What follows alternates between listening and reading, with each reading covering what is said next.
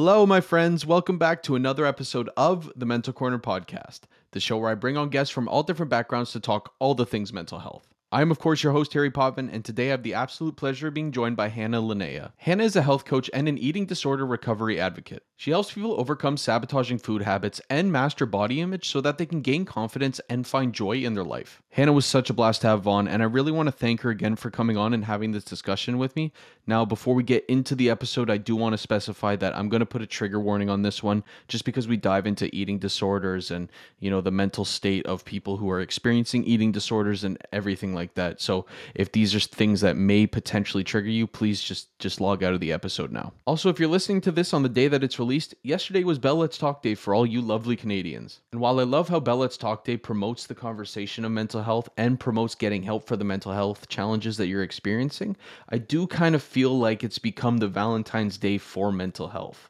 So yes, while Bell Let's Talk Day is done, the conversation of mental health shouldn't be. Mental health challenges and mental health conversations are not a trendy thing. They're not a temporary thing. They happen 365 days of the year, 24 hours of the day. This is a constant conversation that we got to keep pushing with. And remember that if you are struggling out there, there is no shame in getting help. There's no shame in reaching out, and you deserve that help that you desperately want. Now, before we get into the episode today, guys, you know the drill. If you're listening, please like, comment, share, subscribe, give 5 stars if you're on that podcast platform. Share with someone who might want to hear this episode. It's a really great one, and I can't wait for you to listen. I'll talk to y'all very soon. Have a great rest of your day. Peace.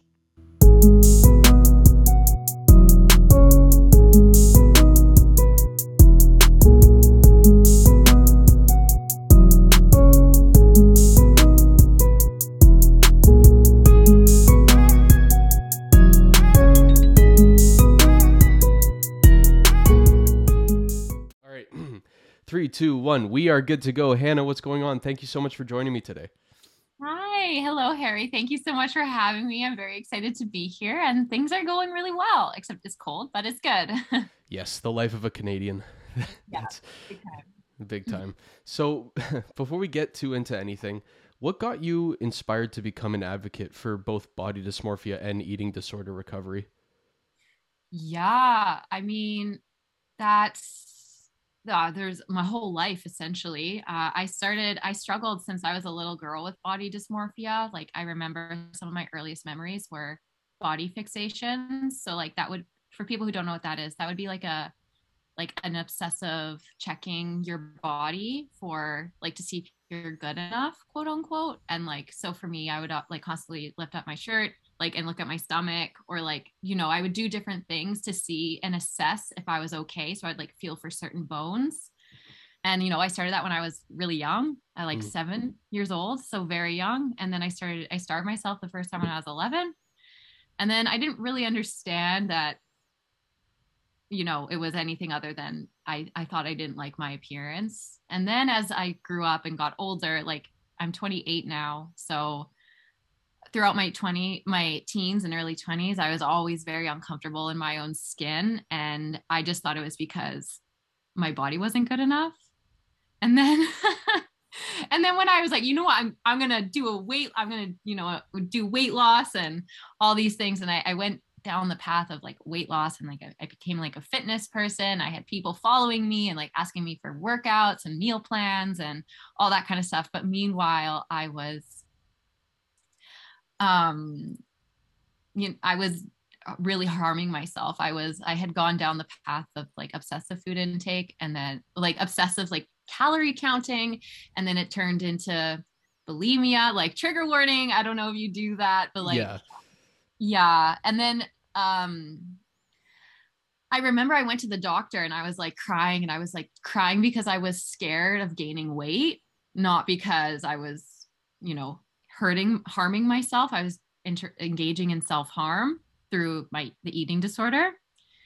And then throughout that time as well, my dad had passed away, and, like, I was, like, traveling all the time, and I was very volatile, and everything in my life always blew up, and there was always something wrong. And I never had any true friends, like, long-term friends, because I was so volatile, and I'd cut people off, and because I didn't trust them or felt like they didn't actually like me.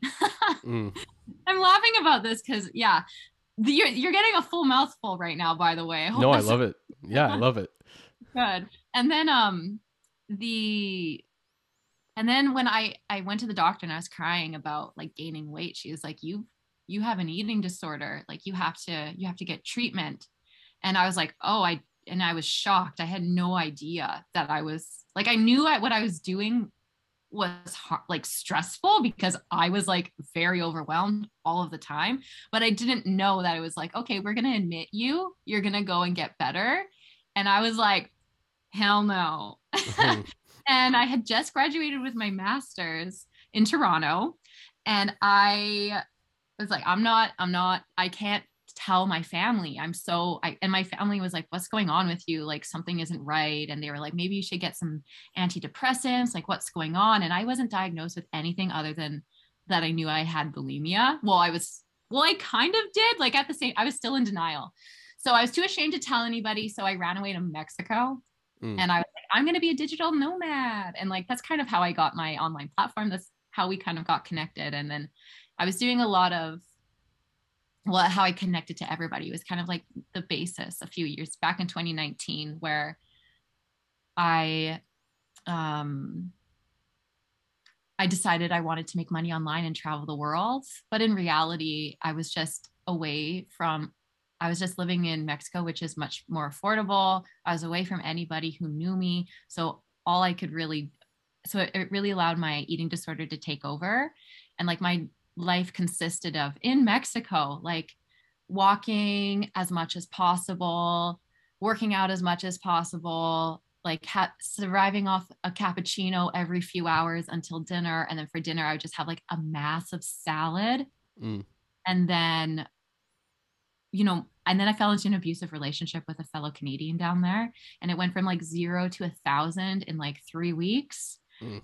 And that was a whole that was the eye-opening experience where your life always blows up in your face and you always feel like you're in danger from other people because you can't even be safe with yourself. So of course you're going, and I just kind of had like this really scary like do or die moment with that ex. And I realized that like I don't have to live this way. Maybe I can be okay. Maybe I can be happy for more than a few months at a time. Maybe I don't always need to be fixated on getting to the next destination or losing 10 more pounds or anything like that. So that was in summer of 2020. So shortly after the pandemic started. And then since then, I haven't really looked back. Like I left that relationship. I came to my hometown.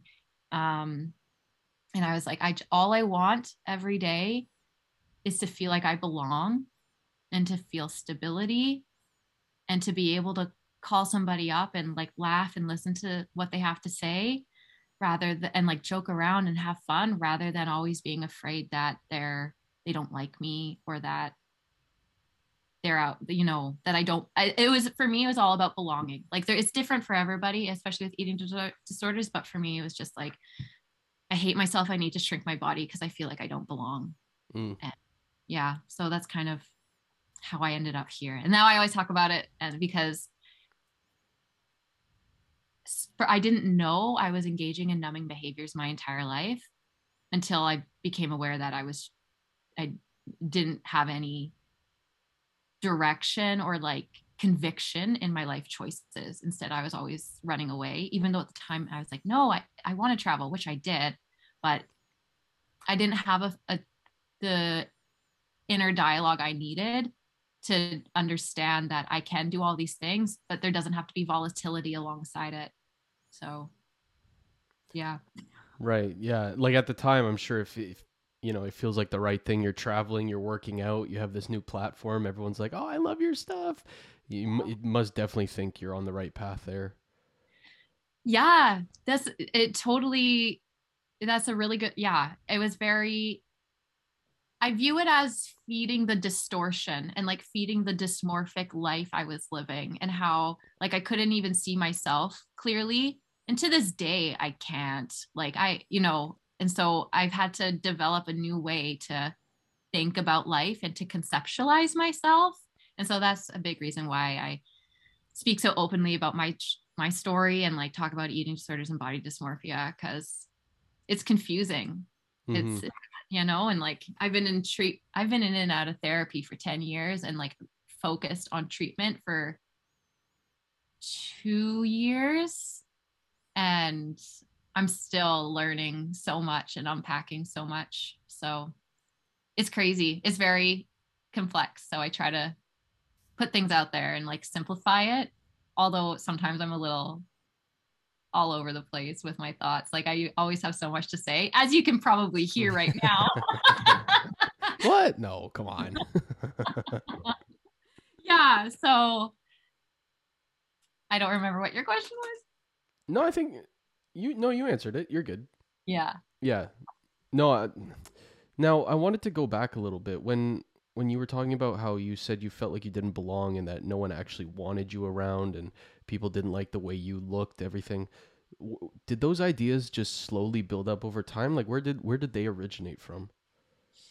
Yeah, that's a really good question. I'm actually really happy you asked that because a lot of the times people think that like body dysmorphia and eating disorders are out of vanity and like it's influenced by media, which to a certain extent, obviously, environmental circumstances like contribute to bringing an eating disorder and like body dysmorphia to life. And so environmental would include the social aspects and then upbringing and genetic predisposition. And so like there's a lot of things already within a human who might have it come to life.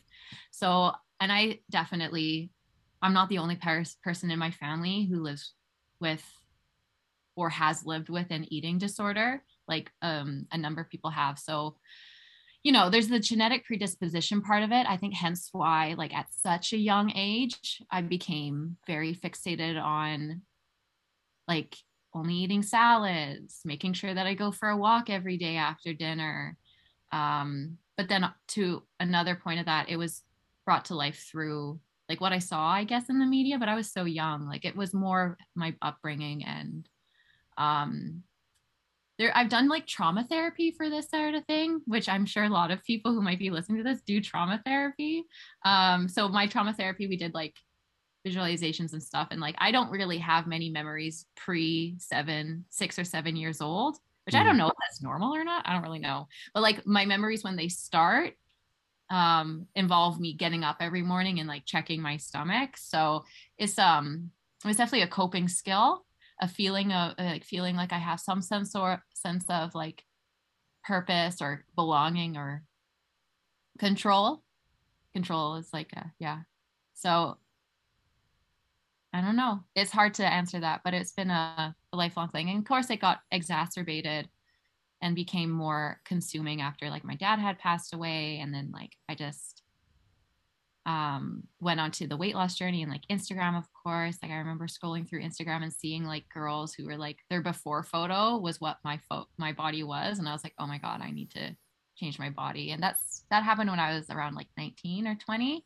But like I mean, I was already down that path. I already wasn't comfortable with who I was, or at that time in how my body looked.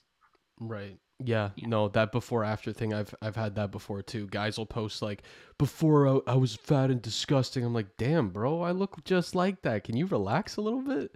Yeah. It's kind of rude. Yeah, it is. And yeah, those photos are impactful. Like it was right after my dad passed away. Within a few months when I saw that photo on Instagram, and that's when it was the perfect storm. Right. Yeah. Yeah. No, but before your dad passed, were you like getting help, or was your eating disorder kind of still there and it just kind of got enhanced afterwards? Yeah. So the first time I was in the hospital and I was 12 years old with a nutritionist and like being told that I need to eat more and like how to have a balanced diet, but I didn't know that like that was the beginning of like lifelong help for knowing how to eat. Right. um but no, I didn't. I had started trauma therapy when I was, I think, 18, but it wasn't specified for an eating disorder. It was only in 2019.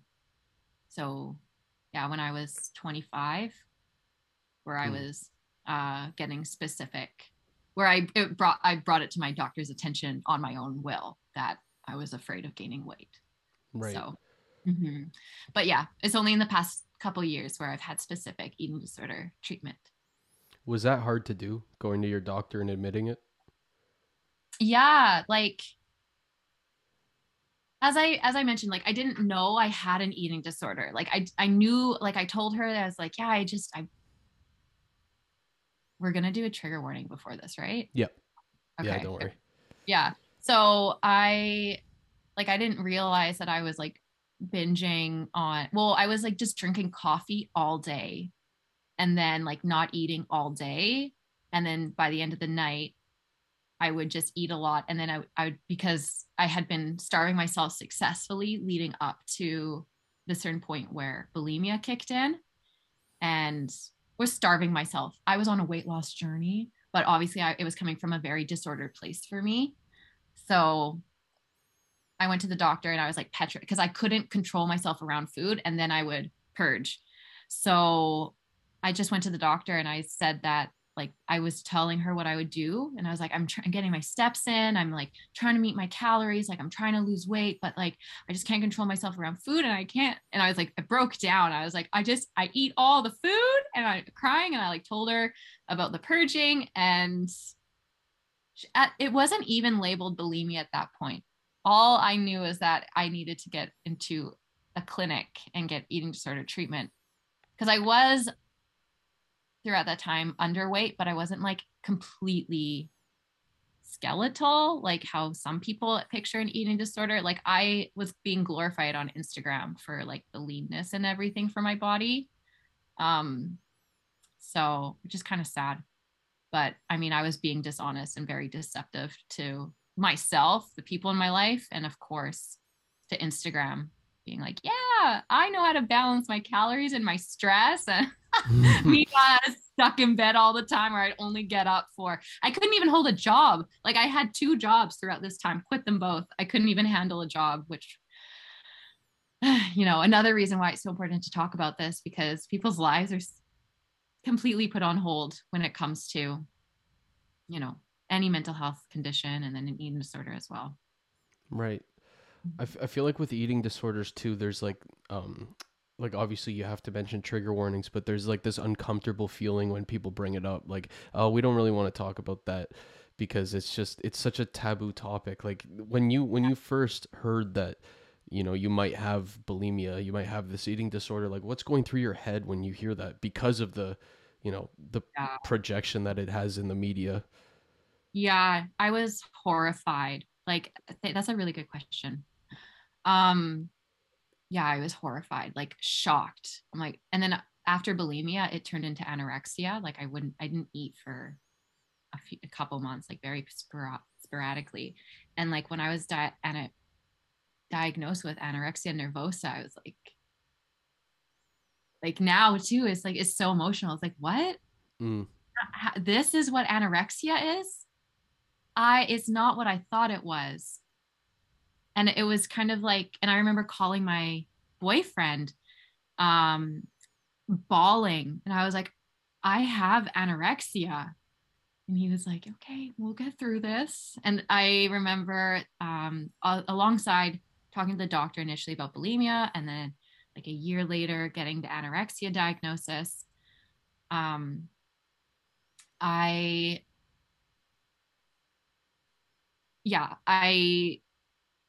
didn't realize I had the diagnoses, and I completely forget where I was going along with that, but like it's overwhelming. Like it's definitely an overwhelming thing because it's like shocking. It's like I have to talk about this because we can, like, before it gets to the point where people start to notice that somebody has an issue with food, like can be intervention before.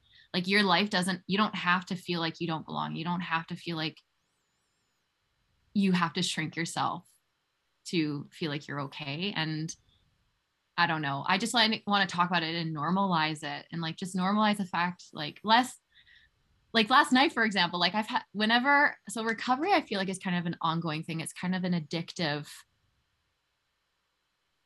coping skill. Like people who go for treatment for eating disorders can also go for treatment. Like it's similar treatment with alcoholism. And like when I get really stressed in life, the first thing that goes is like normal food habits that I've had to teach myself. And so like whenever I miss food, it's like, hold up, there's something going on. And like just like straight away, it's like, what's going on? Why are you stressed right now? Because I now know that I have to ask myself that, because I know it's not actually, the sandwich that is the problem. Right. I now know it's just like, okay, you're stressed right now. And so like when I'm under a lot of stress, like at family gatherings, people are talking about like weight loss and like the right timing, when to eat food. And like I had to learn that it's okay to eat what you want when you want, and there aren't consequences. Like it doesn't diminish your value. And so to this day, like when I hear those conversations, I just have to be like, it's okay. I'm okay. People talking about that doesn't mean that I don't belong in this world. Yeah. And then body dysmorphia as well. I wasn't told I had body dysmorphia. I remember sitting with my therapist and I was like telling her about this thing. I was like, maybe my body doesn't look as different as I think it does. And I remember I like put on like clothes that I would use to wear. And like, if I could wear those jeans on a specific day, it meant that I was okay. Like I was an okay person. And, I remember on one day I felt really horrible about my body. And then I was like, maybe it's not my body. Maybe I can put on those jeans right now and they'll fit. So I put on the jeans and they fit. Wow. Yeah, it was like mind blowing. I was like, whoa. I was like, well, I can't believe they fit right now. I feel like a whale, but they fit. I'm like, something isn't right. And I remember I like went to the therapist like the next day or like a couple days later. I was like, I think I have body dysmorphia. And I was like so shocked. I like walked her through this process. She saved my life. Like my therapist is amazing. And like I think I have body dysmorphia. And she just raised her eyebrows slowly and like slowly nodded her head. She's like, mm-hmm. I was like, why didn't you tell me? She's like, no shit. Yeah. Exactly. That's exactly what it's like. So I remember like telling her the same fear existed, but then saying it and like and then me being able to laugh about it. I was like, okay. So there's all this stigma around it because it's so misunderstood. And yeah, like obviously I'm like I don't think it's the right way to handle those like conversations around weight loss. Like I don't think the right thing is to be like, can you not talk about this? Because I'm at least the place where I'm at in my recovery, I'm comfortable not saying don't talk about this. Like I'm comfortable being able to say I'm okay. Them talking about this doesn't mean anything. That's not they're thinking about their body. It's okay.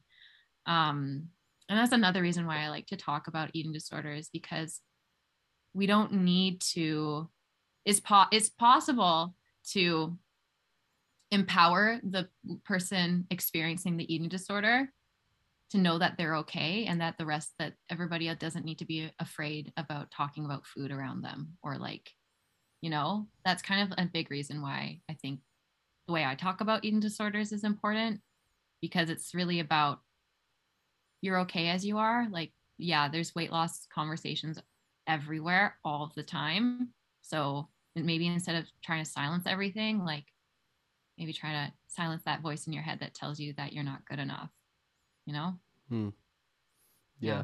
Doesn't like hesitating to talk about things also just make you feel worse if you're in that situation though? Like when people are like, we don't want to talk about that in front of, them, like, wouldn't that just make you feel like, oh, like the person living with the eating disorder, you mean? Yeah. Like when everyone around you is like, ooh, don't talk about that around them.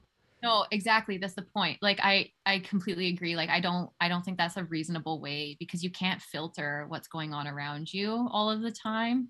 Like I just don't think it's reasonable to ask people not to talk about certain things. So that's why I'm like, I think it's important to talk about eating disorders in the living experience of it, and knowing that when someone's talking about those other things, it doesn't mean that you're not okay. Does that make sense? Yeah. Am I making? Yeah.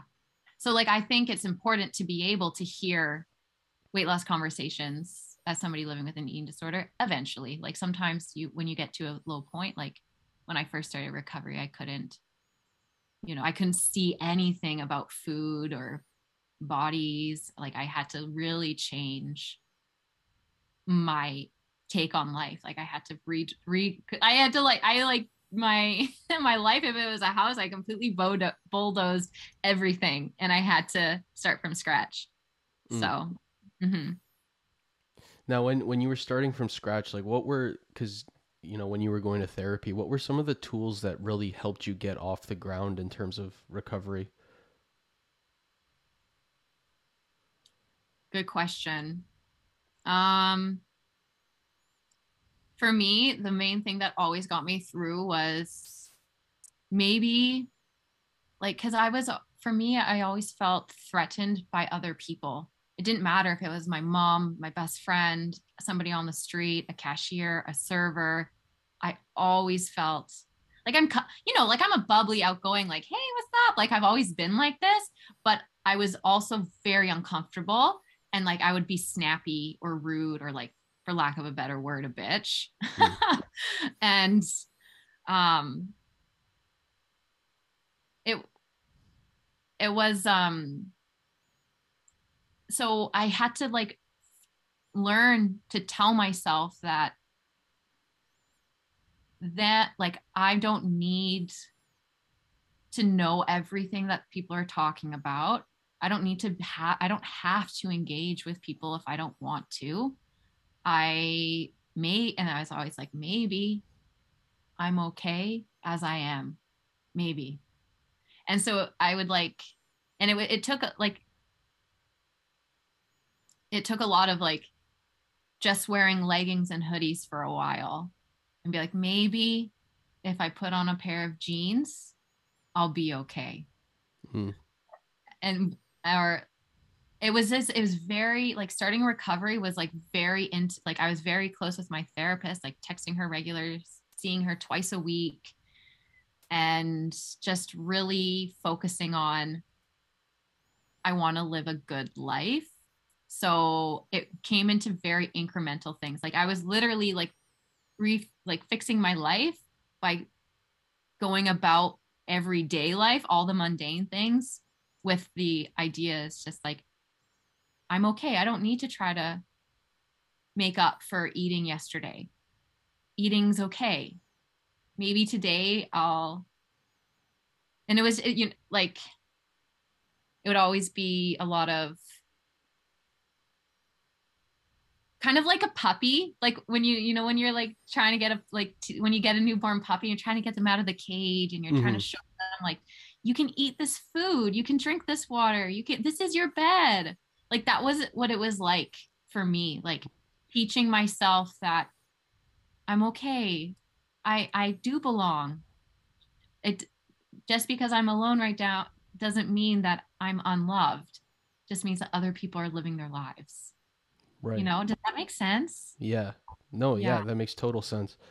Yeah, man, sometimes the most improvement you see is from the simple stuff.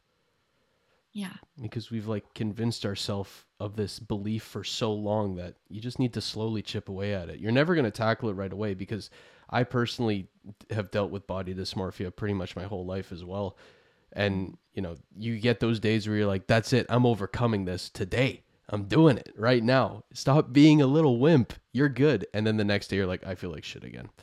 So just chipping away at it. Yeah, I think that's really important. Like so many times I think, like with body dysmorphia and recovering from like crazy like eating patterns to like, I think the eating patterns go hand in hand with the body dysmorphia. Like it's the crazy up one day and then feeling shitty the next day. Like I did this so much with my therapist, because I was very black or white. It's like, obviously I would either eat no food for months, or I would eat all of the food in 2 hours. Like, so she, yeah, like exactly what you said, like chipping away at it. Like throughout the day and be like, I'm not okay right now after having breakfast or whatever. And it's like, I'm going to go for a walk, or I'm going to work on one of my I've hired so much help throughout this time. One of my coaches is like, action beats anxiety. So it's like, have a shower, write in your journal, do a little bit of work, like do something like that. And then be like, and then afterwards you might be okay. And it was just like, like little incremental steps, especially. Yeah. It would be like, depending on how my mental health was, like on like a bad day, it'd be like, get up and drink a glass of water.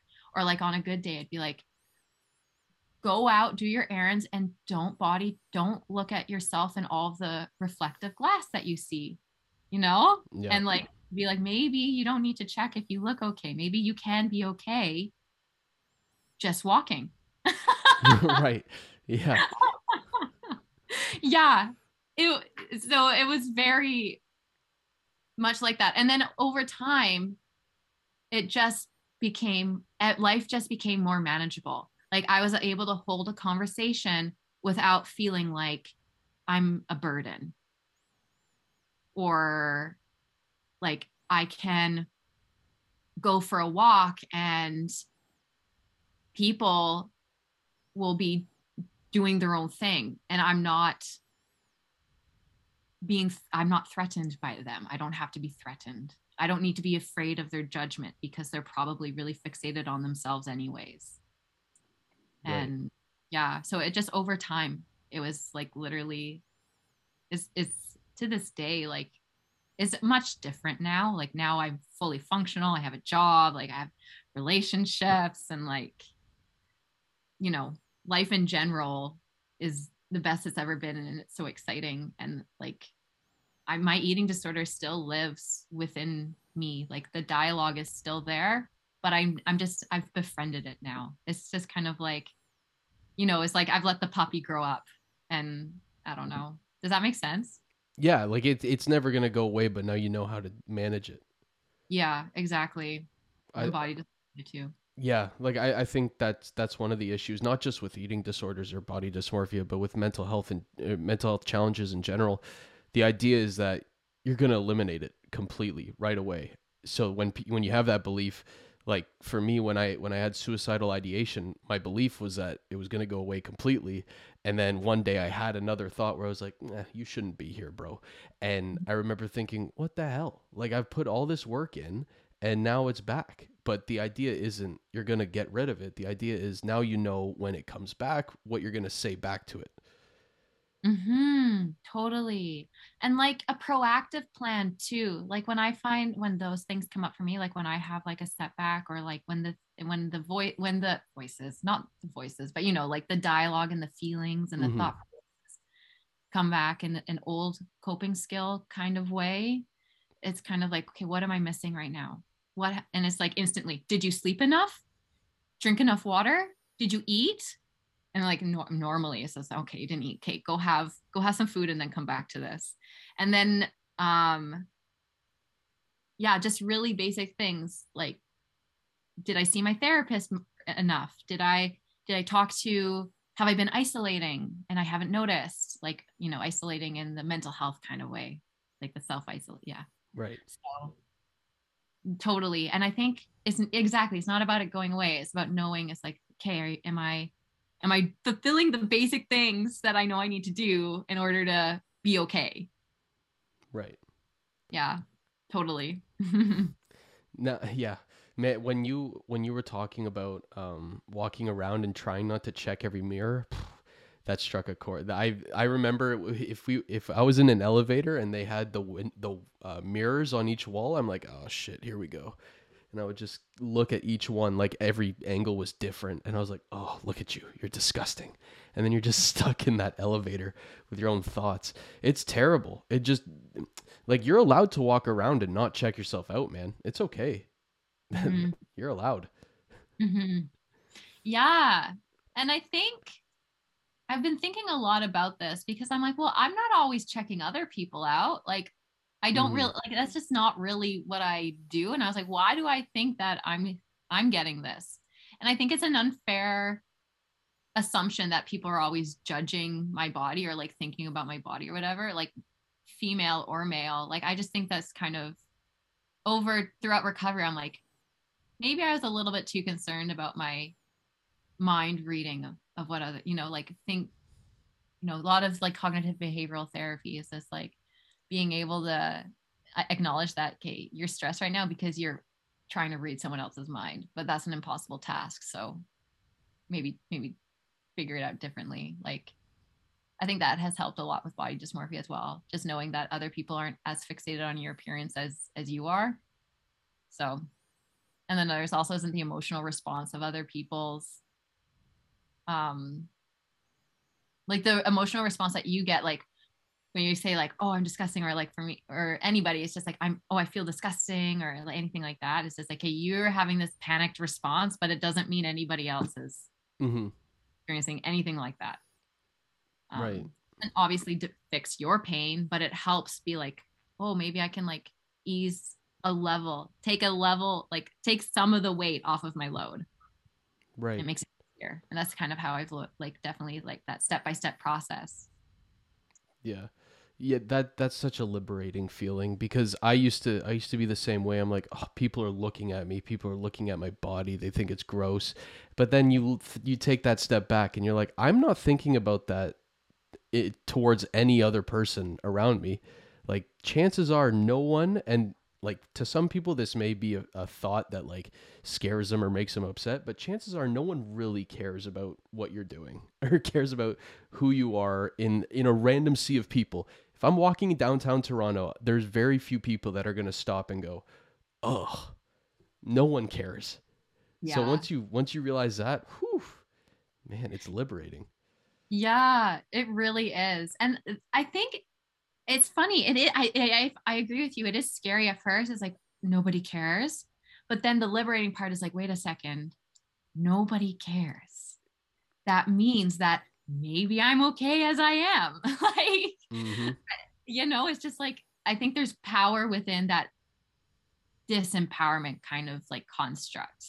You know what I mean? It's kind of like, yeah, no one cares, therefore it's liberating. Or like, you can't really control how people react to your body, so maybe you can like try to just be okay with your own body, because your reaction is the only one that you have to live with every day. So definitely I agree with you. There's a lot of liberation within that weird construct. Yeah, I mean, like people are gonna judge you out there, but like they're not going home with you most of the time. Chances are they're not walking back with you, and you're not stuck with those thoughts getting fed to you forever. It's the one thought within your own head that you're stuck with. So why not try to get that one to work, as opposed to worrying about what other people are saying? Yeah, totally. That's an interesting one too, because like fear of judgment is something so many people live with. And like I've contemplated, because I talk about this a lot with like on Instagram, or like girls on Instagram, like in messaging, or like my clients and stuff. And like the fear of judgment is so complex. And I think that it really, because like I remember I used to have a lot of fears around that. But then it's just kind of like throughout recovery, it's just been like, okay, worrying about what other people think has not worked so far. Like you've been screwing yourself over. So maybe just try to like yourself. And then throughout that process, it all of a sudden it kind of like, yeah, you get that liberating feeling. It's like, well, maybe if I like myself, then it doesn't matter what anyone else thinks. And like, and so like from an outsider, it's like, oh, that's an overwhelming statement. Nobody cares, but that's okay. It's kind of like going through it. It builds up. It naturally works out over the time when you take the baby steps for each step. Yeah, right. No, exactly. Yeah, it's not going to happen overnight. Now, when you were going through the baby steps, was there ever a point where you saw that shift in your mentality, or did you kind of just look back and you're like, "Oh, I'm actually good now"? No, it was never like, "Oh, I'm better now." It's just like it takes a lot of effort. I'm not going to lie. It's taken a lot of I've had my therapist. I've seen my doctor regularly. My whole family knows about how important this is. Like, it's taken a lot of effort. Like, it's not, oh, I'm better now. It was never like that. It's always just me. I can trust myself. And like, what comes my way, I can handle it. Because yesterday you ate an apple. Like, I went through a phase where I wouldn't even eat apples. I was like, eat like little things. I ate an apple yesterday. Maybe I can eat a banana today. Mm. And then it's like, okay, the banana was too much. I'll just go back to apples. And then like eat apples for a while. I was like, well, maybe I'll try something else. And it was like the same for everything. Like, learning how to eat food was the same as dealing with fear of judgment. And like, oh, okay, I was afraid to wear these jeans, but maybe if I wear these jeans, I'll be okay. And then it's just kind of like building up like that. And it's, you know, a lot of effort to just, and it's like really facing each fear individually. And then all the other fears are easier to deconstruct because, you know, you're taking off less and less load every time you face and like put in the effort to be like, no, I have to do this. Like, my life depends on it. Right. Yeah. Yeah. Man, for like young girls listening who may be, you know, kind of in a situation where you were when you were younger and trying to figure this stuff out, you know, they might hear this and go, oh, it just seems like too much work. Like, what's the point of even starting? Like, what would you want to tell them if they were kind of contemplating not even trying to get help because it just seems like that's too high of a mountain to climb? Yeah. I mean, I think when I think back to that point, it's not even about the mountain being too high. It's about fearing that getting help means that you're going to gain weight forever, and you're going to be unacceptable, and you're going to be lazy, and you can't be lazy, and you can't gain weight. So there's all those fears kind of going on initially. So the biggest thing is, just because you're prioritizing your mental health doesn't mean you have to give up exercise and eating healthy. It just means that maybe you can eat a greater variety of food without exercising 3 hours a day and still be okay. Maybe you'll be okay. And like, it's not, so the biggest thing that when I talk to so many girls and they're like, oh yeah, I want to get help, but I need to lose weight first. It's just like, okay, yeah, all right, if you want to lose weight, that's fine, but why don't you just put it on the back burner for like 5 minutes? And when I have conversations with people about this kind of thing, and I guess whoever's listening, if I'm talking to you right now, the listener, like, it's not that the opportunity to look good is going to be lost if you give up your routines. What's actually going to happen is you're going to be able to stabilize your routines and be happy and be okay. And when you go to the gym, you can go to the gym and focus on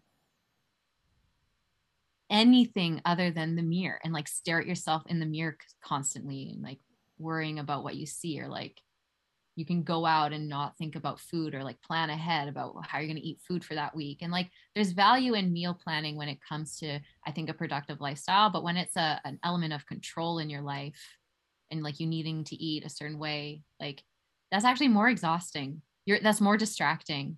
That's numbing. It's, how often do like, it's hard. It's weird because it's easier. You think that the way you're living right now is easier, but if it was easier, then you wouldn't be listening. Like, you wouldn't be struggling right now.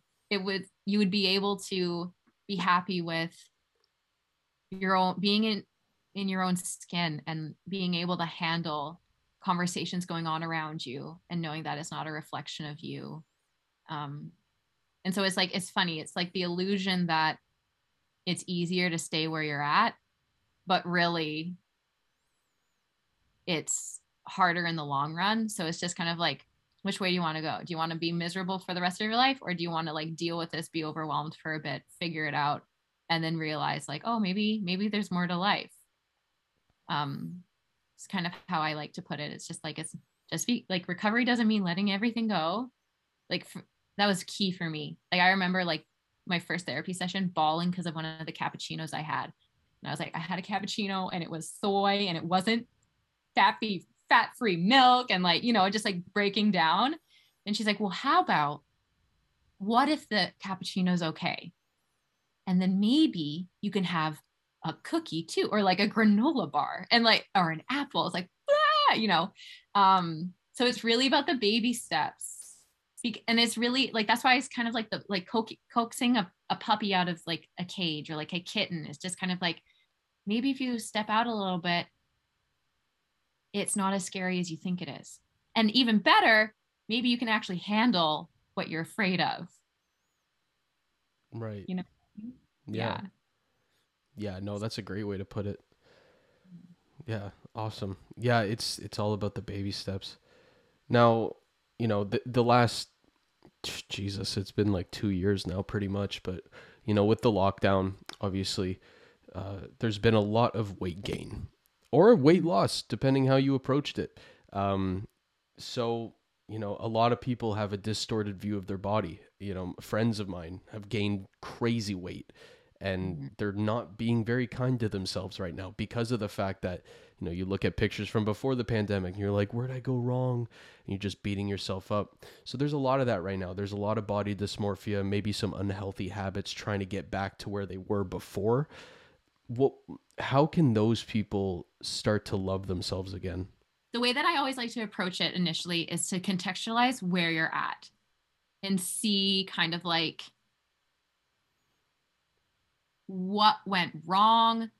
And wrong, it's not actually wrong. It's more just treat yourself as a human for once. Stop looking at yourself as a constant failure, and just see that, the pandemic happened. Okay. And if you've gained a lot of like pandemic weight, as they call it, it's like, well, yeah, it makes sense. You don't really leave the house much anymore. Life in general has changed a lot. Like mobility has been impacted by our inability to leave the house. So of course there's going to be that natural fluctuation there. And like working out, and like, I'm somebody who can't work out at home. Like I just want somebody who can do it. And even with the whole exercise thing, like there's so many, that could be a whole nother topic about what the type of exercise that you like, and to do it in a sustainable way, and to not have it as I hate my body, I need to burn off my food from yesterday, or anything like that. Like there's so many layers to that as well. If you're in that place right now and you're just like, that's how you approach working out and food choices, like, I'm shaking my head right now. It's like, you need to address this, because I talk to women. I have clients who are in their 40s, 50s, 60s, and they're like, I've been living with an underlying eating disorder my entire life, and now I can't handle myself. So like, let's prevent that. It's an illusion that it's easier to stay how it's going. It's like, no, it's not. Eventually it's going to catch up with you. So like, may as well try to live a healthier, happier life than having a breakdown when you're older, and you like at the time when you're supposed to be able to, well, I know it depends on your life goals, obviously, but I want to be able to have like a stable household. So like the people in my life know that they can come to my place, and that I will love them, and that they're safe, and that they're okay, and they always belong. Because I know what it's like to feel like you don't belong. Right. So yeah, knowing that like where you're at right now is okay. Where you're at right now isn't working. The way that you've been doing things obviously hasn't worked, because if it did work, then you wouldn't be feeling this way now. Doesn't mean everything's bad and everything's wrong. It's just like, I can modify some things.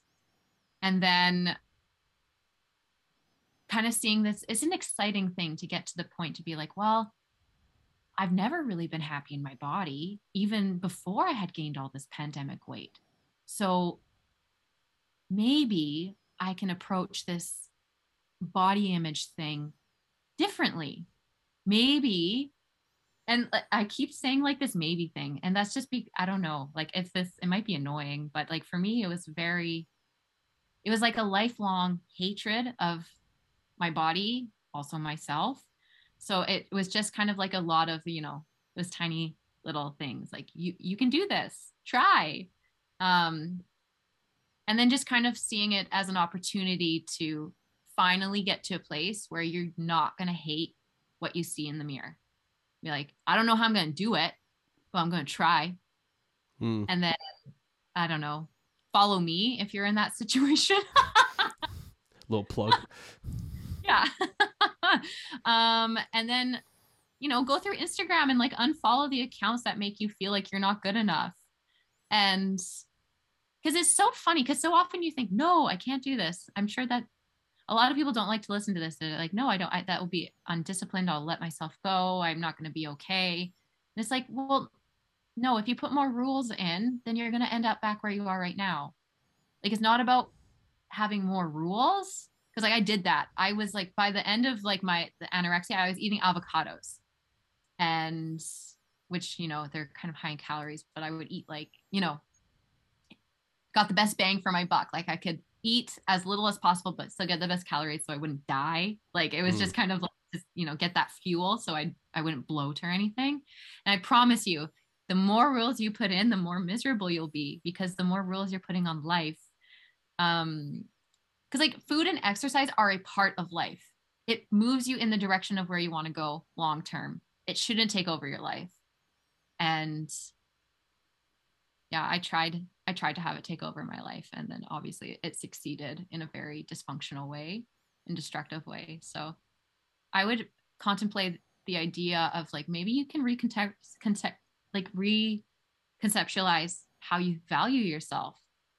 And especially most people have never been happy in their bodies. So it's just kind of like, okay, well, is weight loss this time really going to work? Probably not. Right. And like people, like even Megan Fox has body dysmorphia. And it's just like, okay, well, if Megan Fox has body dysmorphia, it's just like, well, maybe getting a perfect body isn't the right solution then. Right. You know what I mean? So that's my approach to it anyways. In case you can't tell, I have quite I have a lot to say, and I in my thoughts a lot. Classic. I'm in my head a lot, so I think about a lot of these things. So hopefully it makes sense. No, it does, absolutely. And like it's okay to be long-winded in this scenario, just because like there's so many different angles you can approach it. Like one thing that I love that you said is at the very beginning you were saying how, some people sit there and go, what have I done wrong? And it's about changing that and saying, what have I been doing, as opposed to what have I been doing wrong? That small little tweak, because when you're sitting there going, what have I done wrong? It sounds like this scenario that you're in, you're never going to get out of. You're like, oh, you're fat now? Good luck for the rest of your life. Rest in peace. Say goodbye to the old you, because you're never going back to that. And just having that small little change in the words is so impactful. It's like, what have I done? Okay, I've done this. How do I get out of it? As opposed to, what have I done wrong and why am I going to be here forever? That's a huge difference. It is. It so is. And that's really fuels like that whole black and white thinking that so many people do. It's like, yeah, the doing, what am I doing? What's going on right now is so much more powerful than you're such a failure. Look at yourself. What did you do wrong? You fucked up again. Oh, sorry. Yeah, we're so harsh to ourselves, and just, the little tweak is kind of like, okay, what can I do differently? And like, I don't know, if what can you do differently? It's like, for me, it was, I mean, for the start, it was you wake up and brush your teeth and wash your face. Like I was at a place where even doing that was like, I have to get out of bed. What? So if you're at a place where it's like, just get out of bed and go brush your teeth, or if you're working and stuff, it's like, well, maybe you can get up 15 minutes earlier and listen to a meditation in bed. Like people also think that they like, in order to get healthier, they need to follow these strict things, but that's again, like all or nothing. It's like, no, like I've been on my like very focused mental health journey now for a few years. And even now I don't like getting up and meditating, but I do find value in like letting myself wake up peacefully. So I just like put on a meditation and like lay in bed. And as I wake up, kind of like come in and out of it, and then kind of like ease myself into the day, and kind of like this is another empowering thing, like another liberating thing to build off of. Like, what can I do differently? It's like, well, how about you do something that actually is enjoyable? Like, you know, you don't need to change everything, but like change a little bit and like at least have the ideas like, well, maybe this will make me feel better. So, Right. yeah, I don't know. It's always just reasoning with yourself and getting to a place to be like, well, maybe I'm not as bad as I think I am. And like, I don't know. I was also very hard on myself for a long time. So maybe this is a little more extreme than what some of your listeners might resonate with. I'm not so sure, but Yeah, no, I feel like I feel that too, because I've always been so hard on myself. So even just the basic like, okay, what can I do differently was a game changer when I was recovering, because before it was like, you're such a piece of shit, bro. Like you're so blah, you're ugly, you're lazy, and then you switch it to, okay, well, what am I gonna do about it? And that's that switch, as opposed to just sitting there and being like, well, that's just who I am. I'm defined by, I'm a piece of shit. Like that's just who I am by definition. As instead of looking at it like that and looking at it like, okay, if that's how I feel right now, how am I going to shift my mindset? That little tweak just helped me so much. yeah, definitely. And like another thing, when you said that, it reminded me of like at that place where it's like, well, what are you going to do about it? I remember when I was at a low spot, it was like, I don't know what I'm going to do. You know, it's like, Right. I can't do anything right. And like, I'm laughing, not laughing at the people living with that experience or at myself either. It's just kind of like, well, like ask for help. Like you don't even need to know what you're asking for. Like for me, I didn't know I was asking for help when I went to the doctor. I went to her and I was like, I'm so scared of gaining weight.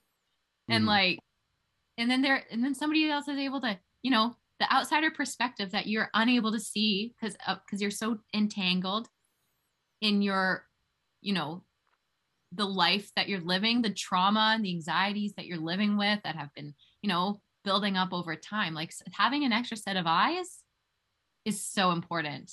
And like I kind of left that out. Ask for help, even if you don't know what you're asking for. If you're in pain, like with yourself or struggling to get out of bed, living with suicide ideation, anything like that, just like say it to somebody.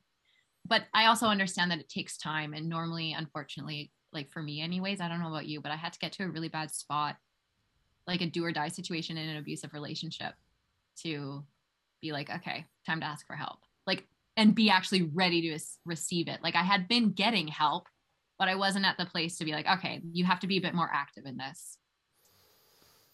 Mm-hmm. Yeah, no, I've not with the abusive relationship thing, but it was definitely like a do or die situation. And unfortunately, that's just the way things go, is you're more receptive when your life is on the line. You're like, oh, okay, I get it now.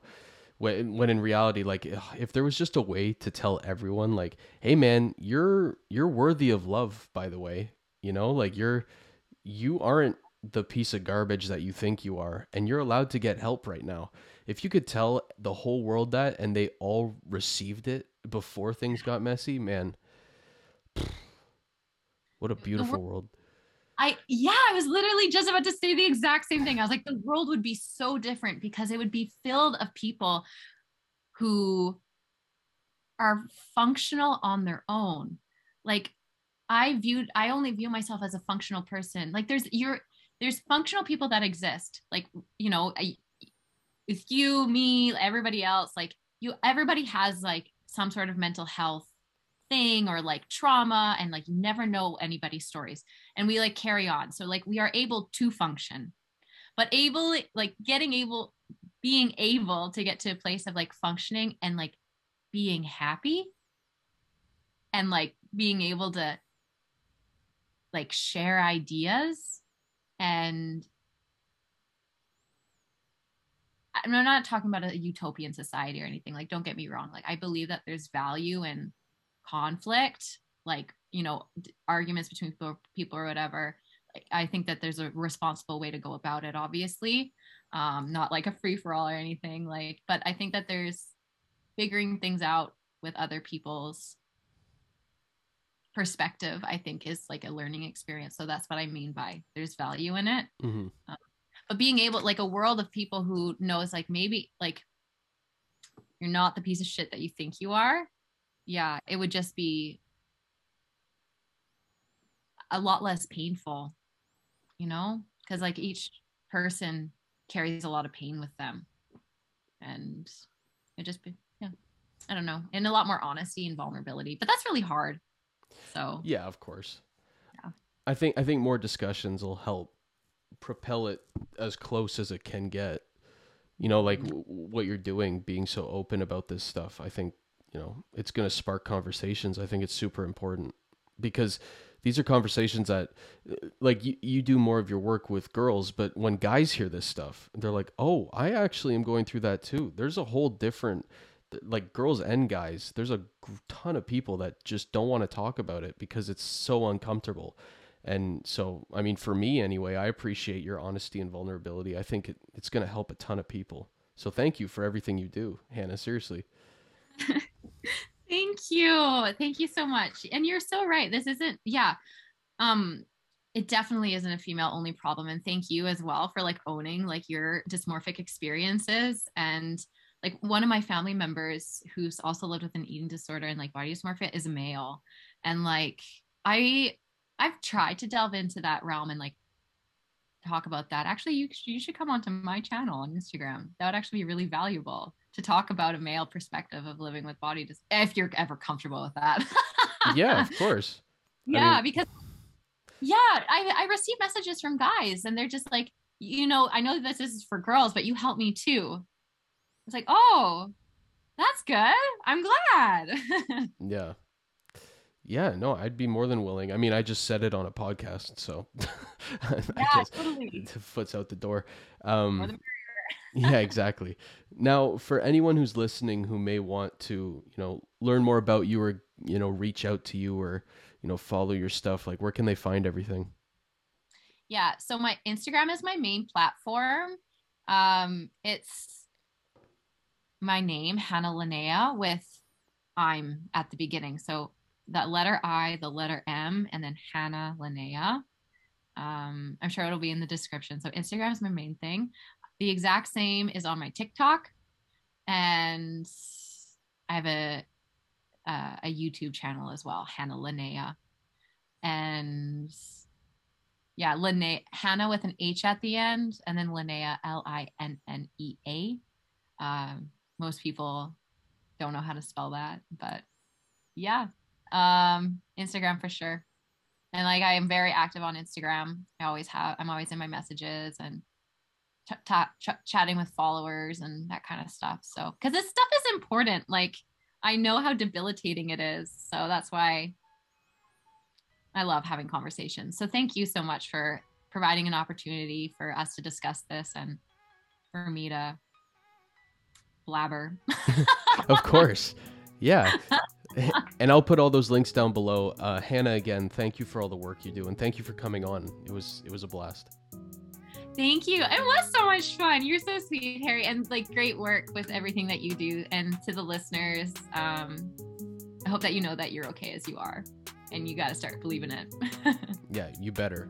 I'm going to end it with that. To all my viewers, see you guys next time.